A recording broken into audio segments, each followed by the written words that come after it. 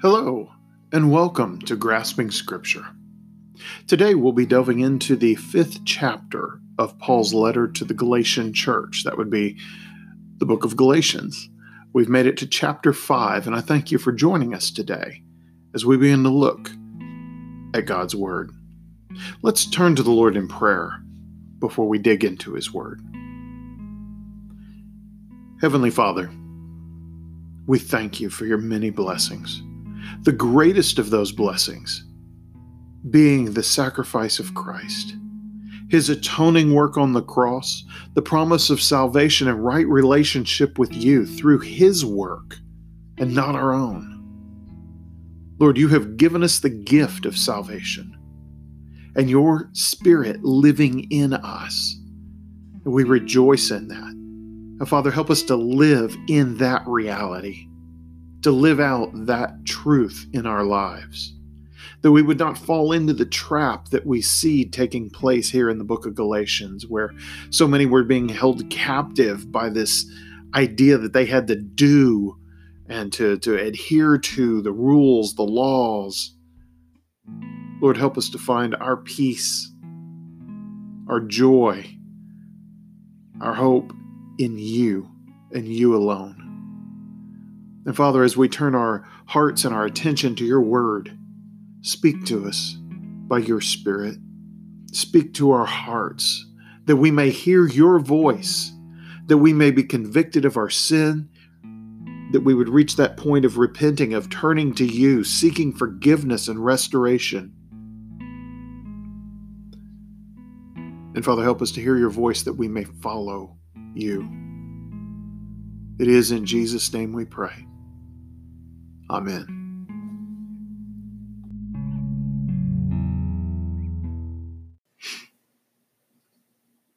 Well, what we've already seen in the book of Galatians still holds true. Paul is dealing with this group of what come to be known as Judaizers that have come into the Galatian churches, and they are advocating that to be a good follower of Christ, to be a Christian, you had to be a good Jew. You had to be observant of the laws, rules, festivals, traditions of Judaism before you could be acceptable as a good Christian. And, well, it's just not true, but it's what they were advocating. And Paul is saying, no, we've got freedom through Christ. We are governed by the Spirit, not the law. Don't make yourselves slaves again to your sin, because the law can't save you. All it can do is condemn you as a sinner. And so that's the groundwork behind everything that's going on. Now, as we get to the 5th chapter, Paul begins to speak very clear. He's been talking in previous chapters about being in slavery to the law and all that's involved in that, and kind of drew from Scripture and drew from their current world in the previous chapters. These explanations dealing with a will and dealing with the free child versus the slave child, and which has inheritance rights, sonship rights, if you will, and all of these things. Well, now when we get to chapter 5, and really it spills over into chapter 6, but today we're just covering chapter 5, we get to this idea of what freedom in Christ is and what it means. And we've had plenty of discussion on the law. Now we're going to talk about freedom. And there's a beautiful passage of Scripture in here where we're going to see a contrast between the world or the law and the freedom of Christ. And we'll get to that. But let's dig in now with the beginning of chapter 5. Paul says this: "So Christ has truly set us free. Now make sure that you stay free and don't get tied up again in slavery to the law." Now that's kind of a summation of the argument he's been laying out already, that you make yourself a slave to the law when you try to live by the law, but we have been set free from the law. We are free in Christ. So now we're going to talk about just what it means to be justified by our faith and how it plays out, starting in verse 2. "Listen, I, Paul, tell you this." So he's making it clear who's talking to him. "If you are counting on circumcision to make you right with God, then Christ will be of no benefit to you. I'll say it again. If you are trying to find favor with God by being circumcised, you must obey every regulation in the whole law of Moses. For if you are trying to make yourselves right with God by keeping the law, you have been cut off from Christ. You have fallen away from God's grace. Now, Paul is actually playing with words a little bit there, the whole circumcision and been cut off bit. But if you don't understand that, you're welcome to look it up. What's really going on here is Paul is making it abundantly clear, because they're saying, well, there's certain things you have to do to be aligned with Judaism to be a good Christian. And one of them, in this case, is circumcision. And Paul's saying, no, you don't get to dabble in it. It's not, well, I'm going to take this part of the law and follow it, but then I'm going to trust in Christ for the rest. It's not do everything you can and God will make up the difference type theology, which actually is what the LDS Church, the Church of Jesus Christ of Latter-day Saints, or what we commonly call Mormons, that's what they advocate. You do everything you can and God will make up the difference. That's not what Scripture says. That is not what Paul is proclaiming here. He's saying, look, if you're going to say it's any part the law, then you're under the whole law. And if you're saying, I'm going to be made right with God by what I do under the law, even if it's just a part of the law, then Christ is of no use to you. The gift of grace found in Christ, that right standing with God that Christ gives to you, you are, in effect, rejecting and taking on the burden of the law. And so Paul's very stern about this. He said, if you're trying to make yourselves right with God by keeping the law, you've been cut off from Christ. You have fallen away from God's grace. It goes on, but we who live by the Spirit eagerly wait to receive by faith the righteousness that God has promised to us. So you've got that contrast. Righteousness that you attempt to get by keeping the law, which you will fail. Or we can live by the Spirit and eagerly wait to receive by faith the righteousness that God has promised to us. Now, that brings us to a fundamental question. Can we trust God? Actually, that's not a fundamental question. The answer to that is blatantly yes. Do we trust God? That becomes the pressing question. Because when we start trying to do even part of our salvation on our own instead of trusting in Him, then the truth is we don't trust Him. Oh, we trust Him for some of it. In seminary, we learned this concept in theology called God of the gap. And unfortunately, it's what many people practice in their theology. And I know most people are going, I don't practice theology, but yeah, you do. What you believe about God. Most people want to relegate God to the gaps in their life, to those things they can't explain, or those things they can't handle, or those things they acknowledge are out of their power, or they just don't know about. Well, that's the God area. But the rest of their life, they want to run. I can choose this. I can do this. I can handle this. I can make these decisions, these determinations, so on and so forth. And so we wind up with a God of our own creation that we worship that is simply a God of the gaps. That's not really God. The true God is the God of everything. And when we trust in His grace and His mercy, when we truly place our faith in Him and quit trying to make up the gaps with Him and understand we're inadequate for all of it, that if you want a God of the gap that's real, then everything's a gap, it becomes a challenge to us. Do we truly trust God completely for our salvation? Or do we feel we need to do more? Something we should struggle with. Again, let's start back in 5. But we who live by the Spirit eagerly wait to receive by faith the righteousness God has promised to us. And then in verse 6, for when we place our faith in Christ Jesus, there is no benefit in being circumcised or being uncircumcised. What is important is faith expressing itself in love. In other words, when our faith is rooted in Christ, when we place our faith in Christ Jesus, then there's no benefit to standing against or under the law. It's not about the law anymore. It becomes about Christ. All about Christ. So he says there is no benefit in being circumcised or being uncircumcised. Then he says what is important is faith expressing itself in love. That is faith in Christ, expressing itself in love.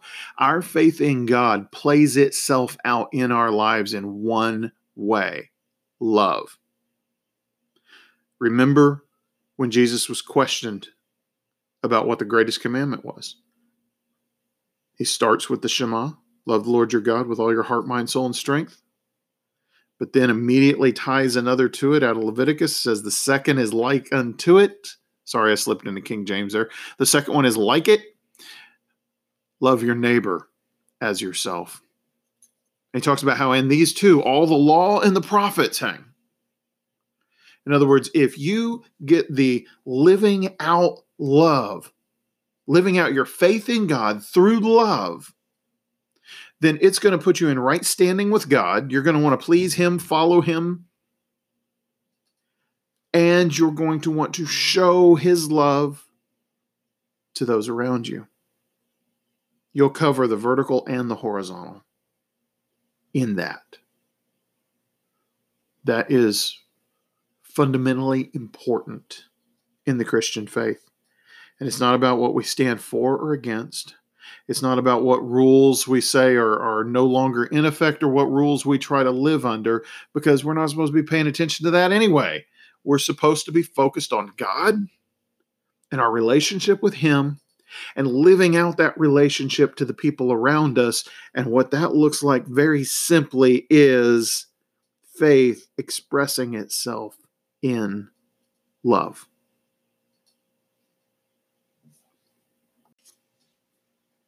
Well, now in verse 7, Paul shifts gears a little bit, and he starts talking about a law-oriented gospel instead of the gospel of faith, of God's grace. Now, what's that look like? Well, first off, he reminds the Galatians of where they started, and he commends them. He says, you were running the race so well. Who has held you back from following the truth? It certainly isn't God, for He is the one who called you to freedom. This false teaching is like a little yeast that spreads through the whole batch of dough. Now, there seems to be indication that may have been a common phrase of the day that, somebody would use it as an explanation for things or to explain things. It just a little bit goes a long way is how we might say it today. But, they understood from their daily life how a little bit of yeast would work its way through and affect the whole dough. And they also understood the idea of a race. The Roman Empire was fascinated, as were the Greeks before them, with competitions, physical prowess and competitions. So they understood the idea of a race and winning a race and not being able to win a race if you're being held back, being encumbered in some way. And so Paul's saying, who is holding you back from the truth? Well, it's certainly not God, and points out God's the one that's calling them to freedom.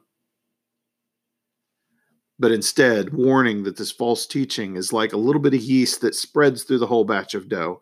He said, I am trusting the Lord to keep you from believing false teachings. God will judge that person, whoever he is, who has been confusing you. Now, does Paul know who he is? We don't know. He may, and just deem it not worthy of mentioning name or giving credit to. It may be that Paul's more concerned about the false teaching than the individual anyway. So he wants to focus on the real problem, and that is that the believers, the Galatian church, were turning their back on faith in Christ and trying to trust in the law for salvation, which is useless. Well, he goes on in 11 and says, "Dear brothers and sisters, if I were still preaching that you must be circumcised, as some say that I do." Now, why does he say that? If I were still preaching, when he was a zealous Jew, that is what he preached, and he persecuted Christians. He says, if I were still preaching that, as some say I do, why am I still being persecuted? So, if this false teacher is coming in and he's teaching adherence to the law and says, but this is what Paul's teaching. Paul's going, if that's really what I was teaching, why are the Jews persecuting me? They would like what I'm teaching because it's what I used to teach, but that's not happening anymore. So he's just pointing out the falsehood of this. He goes on, if I were no longer preaching salvation through the cross of Christ, no one would be offended. We have become too accustomed to the cross. We see it in churches, we see it in artwork, we see it, it inundates everything. It's become a cultural symbol. But understand, the first century, the cross of Christ was scandalous. Christians didn't even use it as a symbol for Christianity. They used a fish, ichthus, which was an acronym about Christ being the Son of God. But that was the message they used for one another and to identify, not the cross. The cross at this point was still a scandalous, shameful, and gruesome Roman tool of execution and control. It was not something that was looked on favorably. And people that were crucified were considered the worst of the criminals. They were shunned by society, not looked up to. So for Christianity, and in this case for Paul, to be proclaiming a gospel that is centered on the cross of Christ, which it is, the redeeming work of Christ on the cross. It's the core of our gospel. It is the transaction that made us right with God. Without it, we would have no hope. But to the Jews and to the Gentiles, to proclaim the cross of Christ as being the foundation of our salvation was crazy. You're taking this most shameful thing and claiming that's the source of the power. If I were no longer preaching salvation through the cross of Christ, no one would be offended. Everybody'd be happy with me, is what he's saying. Verse 12, I just wish that those troublemakers who want to mutilate you by circumcision would mutilate themselves. This is a nice rendering of this passage. Paul is being a little bit sarcastic here and kind of harsh. He's basically saying, hey, these guys that are advocating circumcision, which he refers to as mutilation of the flesh, claiming that mutilating the flesh would make you right with God, which wasn't just a Jewish thing. There were many of the pagan cults that adherents would mutilate their flesh to appease their gods. But he's saying, I wish these troublemakers that want to come in and want you to mutilate yourself, I wish they would just go ahead and mutilate themselves. And that's a kind way of phrasing. And instead of circumcision, I wish they just go ahead and cut everything off of themselves. That's harsh. But his point there is, and it's also a play on words, cut themselves off could also mean cut themselves off from the fellowship of Israel, from the body of believers, because eunuchs, which is what that would be, eunuchs were not allowed to be part of the body of Israel. So Paul's saying, if you're going to rely on this mutilation of the flesh to make you right with God, which it doesn't, then you might as well go the whole way and then not even be a part of the family, not a part of the family of Israel, because you don't qualify anymore. He's saying, I'm tired of it. I want them to just, go all the way if they're going any of the way. Just be done with it. And so that was pretty stern, pretty harsh on Paul's part. But it's not too harsh given the situation. These people are literally leading the Galatian people away from the saving gospel of Christ. It deserves harsh confrontation. Now we get to a new section, and this is a section that will carry over into chapter 6, so we won't finish the whole thought today, but we'll start it. Starting in verse 13 of chapter 5, Paul begins to talk about this idea of love. We saw it back in verse 6. What is important is faith expressing itself in love. We're going to unpack that idea some more now.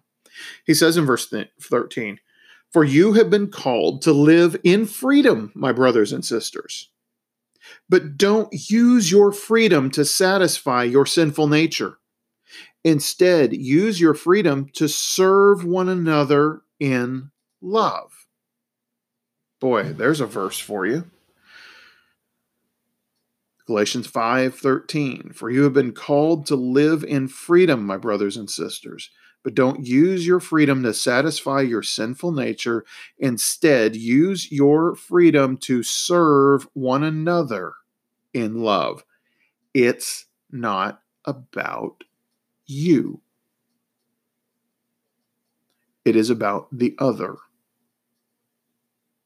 It's not about what you have the right or the freedom to do. It is about your God-given responsibility to the other. Don't use your freedom to satisfy your sinful nature. Instead, use your freedom to serve one another in love. Verse 14, "For the whole law can be summed up in this one command: love your neighbor as yourself." Wow, where did Paul come up with this? Oh, wait, Jesus said it. And he was quoting from the Old Testament. Yeah. Love your neighbor as yourself. You want to know what Christianity looks like lived out? It looks like loving your neighbor as yourself. It looks like focusing on your neighbor instead of focusing on you. When you make yourself the most important person in the room, you missed it. When you make the other people in the room more important than you, then you're catching on. Verse 15, "But if you are always biting and devouring one another, watch out. Beware of destroying one another." Wow, where'd that come from? Well, very simply, he's talking to the church at Galatia. And there were these divisions brought in to the church by these false teachers and, frankly, by the sinful nature, the fallen nature that has been redeemed, but they still struggle with sin of the people there trying to live out their freedom in Christ. And the argument back to Paul when he's talking about it is through freedom in Christ, not through the law, slavery to the law. There are those confronting him with, look, if I try to live out my freedom, then it's every man for himself. It's going to, that's a slippery slope of moral decline there.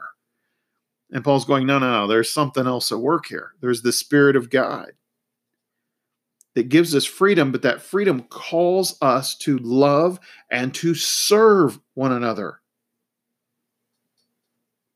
Everything be summed up in that simple command: love your neighbor as yourself. But the contrast to it, but if you choose to live different, if you choose to live always biting and devouring one another, watch out.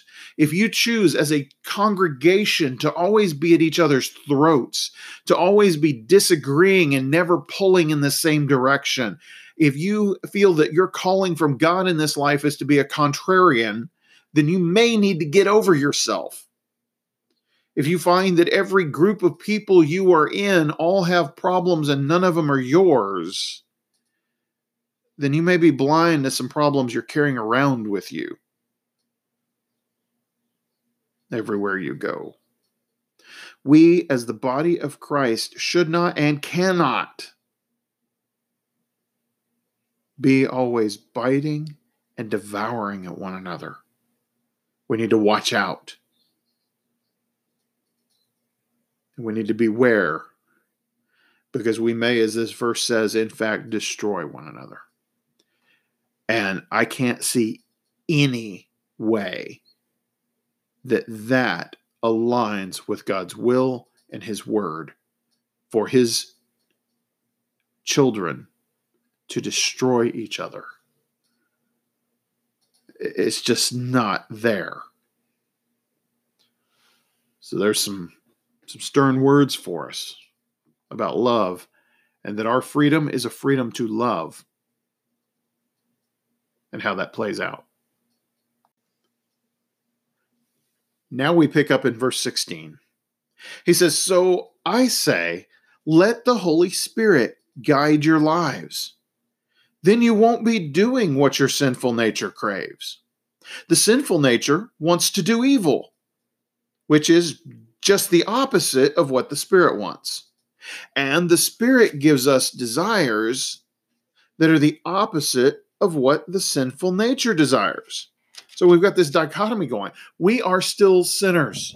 We still have a sinful nature. We will until we are given our glorified state. As long as we are in this life, we are being sanctified, moving towards glory, but we don't finish this sanctifying process until the end of this life. So it's a struggle. We have our sinful nature, and then we have the Spirit of God dwelling in us. The Spirit of God leading us. Well, how do we deal with those two? And Paul says it very simply in 16. "So I say, let the Holy Spirit guide your lives." That's it. That's the solution. Because notice the rest of what he says. Let the Holy Spirit guide your lives. Then you won't be doing what your sinful nature craves. How do you follow God? You follow God. How do you let the Holy Spirit take control in your lives? You let the Holy Spirit take control in your life. You quit trying to do it. That starts looking a whole lot like law, if you're doing it. And law condemns us. Law declares us sinful. But God's grace, his Spirit at work in us, that changes things. The sinful nature wants to do evil. I think we're all up to speed on that, which is just the opposite of what the Spirit wants. And the Spirit gives us desires that are opposite of what the sinful nature desires. So you think, but everything I desire leads me to sin. No. If you are surrendering yourself to God's Holy Spirit, if you are letting the Spirit guide you, then the Spirit's going to give you desires that are in line with his nature and character and not in line with your sinful desires. God will redeem the desires of your heart when you surrender to his Spirit. But if you're going to kick and fight against his Spirit every step of the way, then don't start thinking that what your tendency is, what your desire is, what you're after is going to be in line with God's will. You cannot go through life going, God, I'm going to do it my way. I'm going to do what I want. I'm going to do that. Now, why aren't you blessing me? It doesn't work that way. Why would God bless your disobedience? Why would God bless your rebellion against him, your resistance to him in your life? Surrender. Again, I say to you, Let the Holy Spirit guide your lives. So he points out that the Spirit gives us desires that are opposite of what the sinful nature desires. Well, that verse goes on. He says, these two forces are constantly fighting each other. So you are not free to carry out your good intentions. There's the catch. Yeah.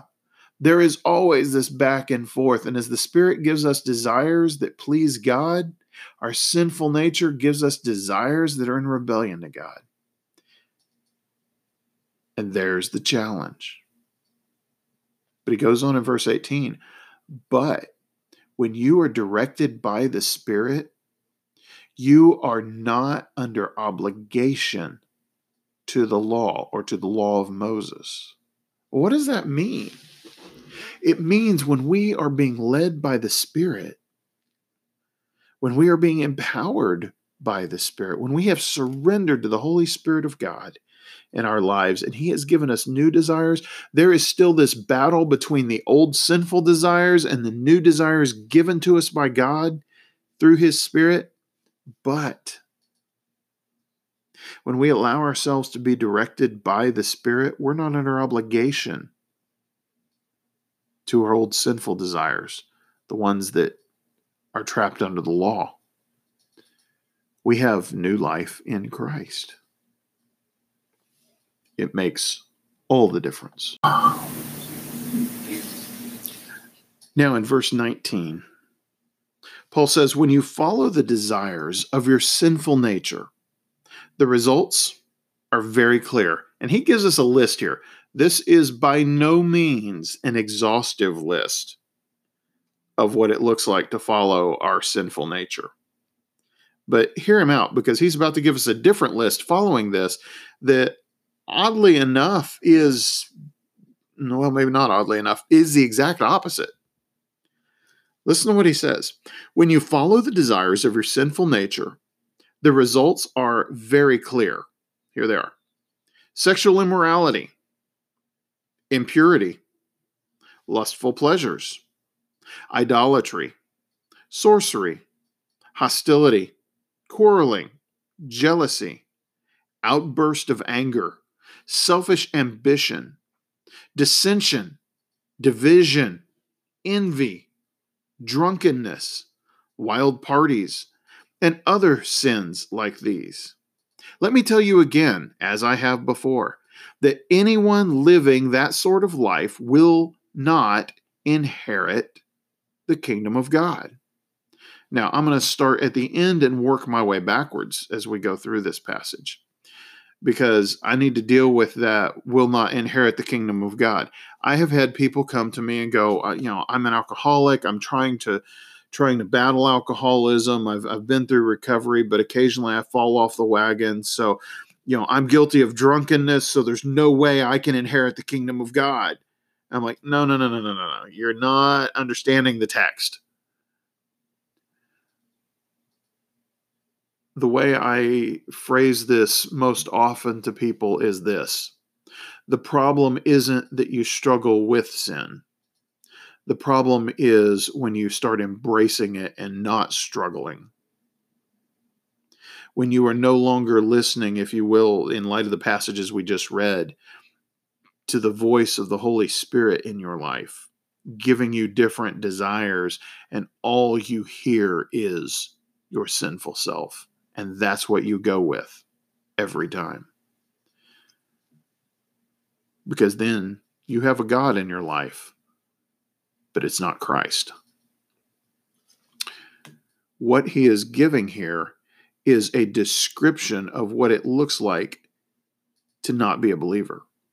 You go, well, I know non-believers that don't fit most of this. Frankly, I know very few lost people that practice sorcery. And some of them are really nice people. They're not real hostile. And, I even know some lost people that aren't just sexually immoral, sinful, use a biblical term here, reprobates, that are actually pretty cool people and pretty solid. So they have no life in the kingdom of God? No, they're lost. They have the potential of coming to know Christ, and the invitation is open, and you should be working to bring them in. But as Paul is talking to the Galatian church, what he lists off is who they were. They lived by their sinful nature. Many of them worshiped, well, actually all of them worshiped pagan gods. And in worshiping those pagan gods, most of them were fertility gods, and, well, sex was a big part of worship. When you went down to the temple to make your offering to the priest or priestess and worship that god for the favor of crops that produce or herds that are more fruitful, well, those priests or priestesses were temple prostitutes, and part of your act of worship was, well, sex. So, you got to understand, it was part of their life: sexual immorality, impurity, lustful pleasures, parties, orgies. It was Rome. This is all the seedy underbelly of Rome, if you will. Idolatry. Everything was idolatry. Part of the practice of idolatry did involve elements of what we would call sorcery. There was hostility there. There was hostility towards God. There was hostility towards each other. There was the pettiness, this quarreling. There was jealousy. And this is a not a healthy jealousy, not a jealousy that guards a relationship. This is a jealousy that I want what they have. I hate them because they have what I want and I don't. Outburst of anger, selfish ambition, dissension, division, envy, drunkenness, wild parties. These are all indicative of a life that is lived in servitude to the sinful desires of the flesh, and not listening to the Spirit. And because it is a life that is indicative of that condition of the heart, Paul says, what does he say? Let me tell you again, as I have before, that anyone living that sort of life will not inherit the kingdom of God. Why? Because they do not live by the Spirit. Now, verse 22, things shift a little bit. But the Holy Spirit, so that was the effects of a life lived in servitude to the sinful nature. It even starts out in verse 19. When you follow the desires of your sinful nature, the results are clear, and then all the rest of that. Then the other side of it. But the Holy Spirit produces this kind of fruit in our lives. In other words, the results of living our lives to follow the desires of the Holy Spirit looks like this: love, as opposed to sexual immorality, impurity, lustful pleasures, but actual love. Joy, this joy that is rooted in relationship with Christ and is not contingent on circumstance. Peace with God. When we have peace with God, we have a foundation for having peace with the people around us. We can be patient, kind. We can be peacemakers, not quarrelsome. So, love, joy, peace, patience. Here again, goes back to being rooted in peace, showing love. Kindness. Kindness is actually a word there that, as you unpack its meaning in the Greek, involves strength under control. It doesn't mean weakness, meekness. It means strength directed. And often directed in the idea with kindness is the idea of generosity. That from a position of strength you give. Goodness, faithfulness, gentleness, self-control. That is what it looks like when our lives are surrendered to the desires of the Holy Spirit. Verse 19 through 21 is what it looks like when our lives are lived to follow the desires of our sinful nature. And Paul says these two natures are battling in us. He says back in verse 17, these forces are constantly fighting each other so that we're not free to carry out our good intentions. But when you're directed by the Spirit, you are not under the obligation of the law of Moses. So again, in light of that, verse 22, but the Holy Spirit produces this kind of fruit in our lives: love, joy, peace, patience, kindness, goodness, faithfulness, gentleness, and self-control. There is no law against these things. There's no law in the laws of Moses. And here he is talking about law versus grace. And he's going, if we do these things that are following the Holy Spirit, we actually achieve the law.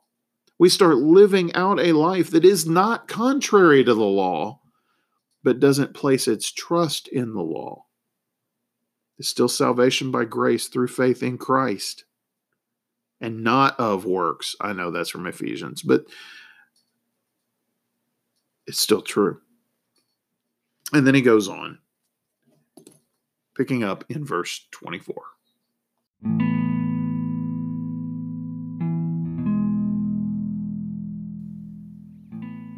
All right, 24 reads like this: those who belong to Christ Jesus have nailed the passions and desires of their sinful nature to his cross and crucified them there.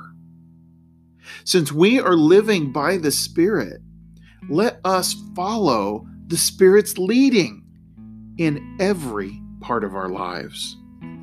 Let us not become conceited or provoke one another or be jealous of one another. Again, he's drawing that contrast.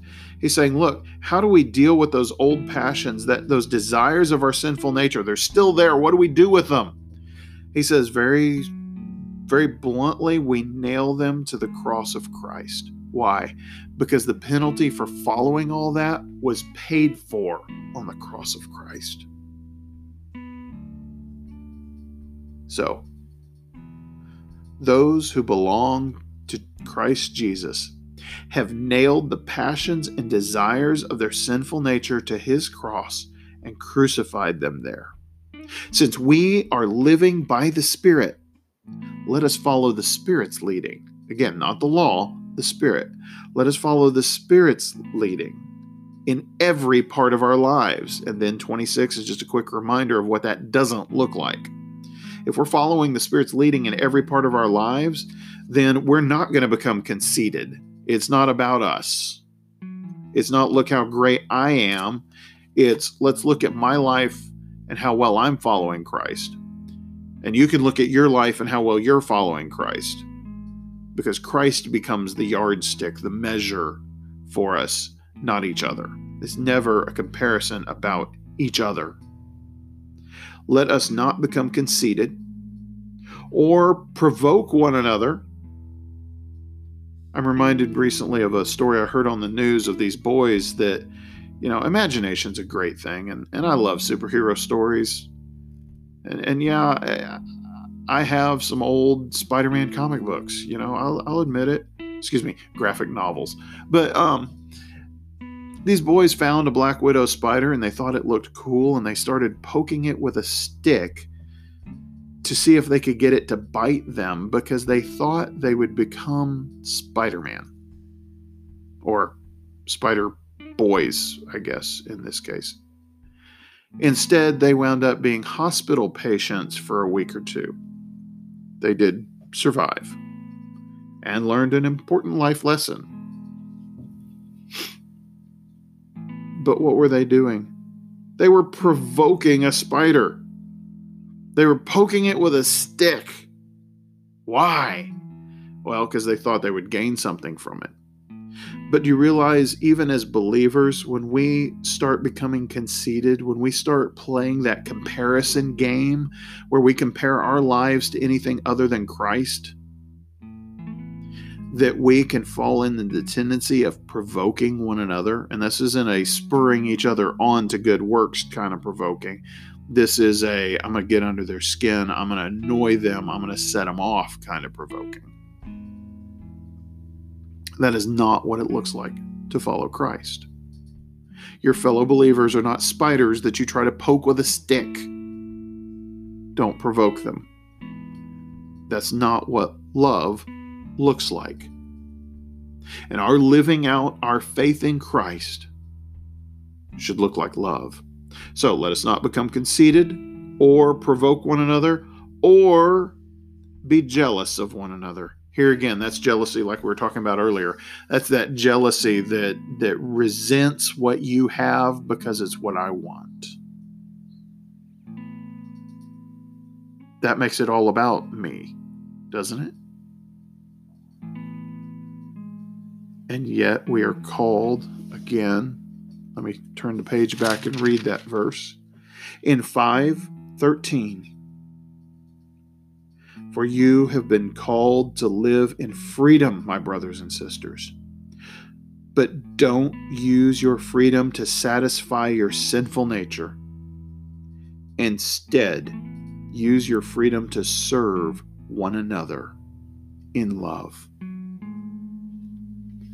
If I had to pick a verse that encapsulated what it is to live out what we find in the book of Galatians,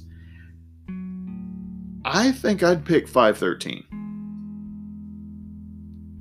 Now, there's more discussion in the book of Galatians than that. But if you're saying, okay, as a follower of Christ, as a believer in Christ, what can I learn from Galatians to live in my life now? Well, first off, be on guard against those false teachers, the ones that come in and say it's Jesus and this list of law. Avoid falling into the trap of coming up with your own list of the law, or having a God that is so inadequate because you cover everything by your list and then he just covers the gaps. God will take care of the rest after I've done everything I can. Understand you have two natures. You have a fallen, sinful nature, and you have the Holy Spirit in your life. And they are both giving you desires. You should surrender to only one of them, and the other one needs to be nailed to the cross of Christ. And all of that, living out our freedom in Christ, saved by the Spirit, made right with God by His grace, looks like love in our lives. It has to. And if what we've got in our lives isn't love and doesn't look like love, then we may not have the relationship with God we think we do. That may be indicative that we're surrendering more to the sinful nature and not the Holy Spirit. So be on guard, just as Paul warned the Galatian church to be on guard. But live the freedom found in Christ, and let that freedom permeate your life as you live out the Holy Spirit by loving. Love your brother and sister in Christ. Follow the list of what the Spirit looks like, the fruit that the Spirit produces in our lives, not the fruit of what our sinful nature produces. I hope you found this chapter challenging, because it is. I hope you found it encouraging, because it is. And I hope you'll join us next week as we round out our study of the book of Galatians by delving into the 6th chapter of Galatians and finishing part of Paul's discussion about our freedom in Christ and freedom that is found in the gospel. Well, let's turn to Christ in prayer as we close our time together today. Let us pray. Heavenly Father, as we study your word, your Spirit convicts us. And Lord, as there is this struggle going on in each of our lives, this struggle between our sinful nature and your Spirit at work in us, Lord, help us to surrender even more to your Spirit. Help us to cling to you. Help us to hold tight. That it would all be about you. And that as we're clinging to you and we look around and see others, that we would respond to each of them out of love, because we found our peace in you. Help us to reject the desires of our sinful nature, to understand those are part of the old self that has been nailed to the cross and died with Christ, that we are the new self that rose with him, because our sins are paid for and we are free. Lord, we thank you for this awesome gift. Help us to live it out. It is in Jesus Christ's name that we pray. Amen.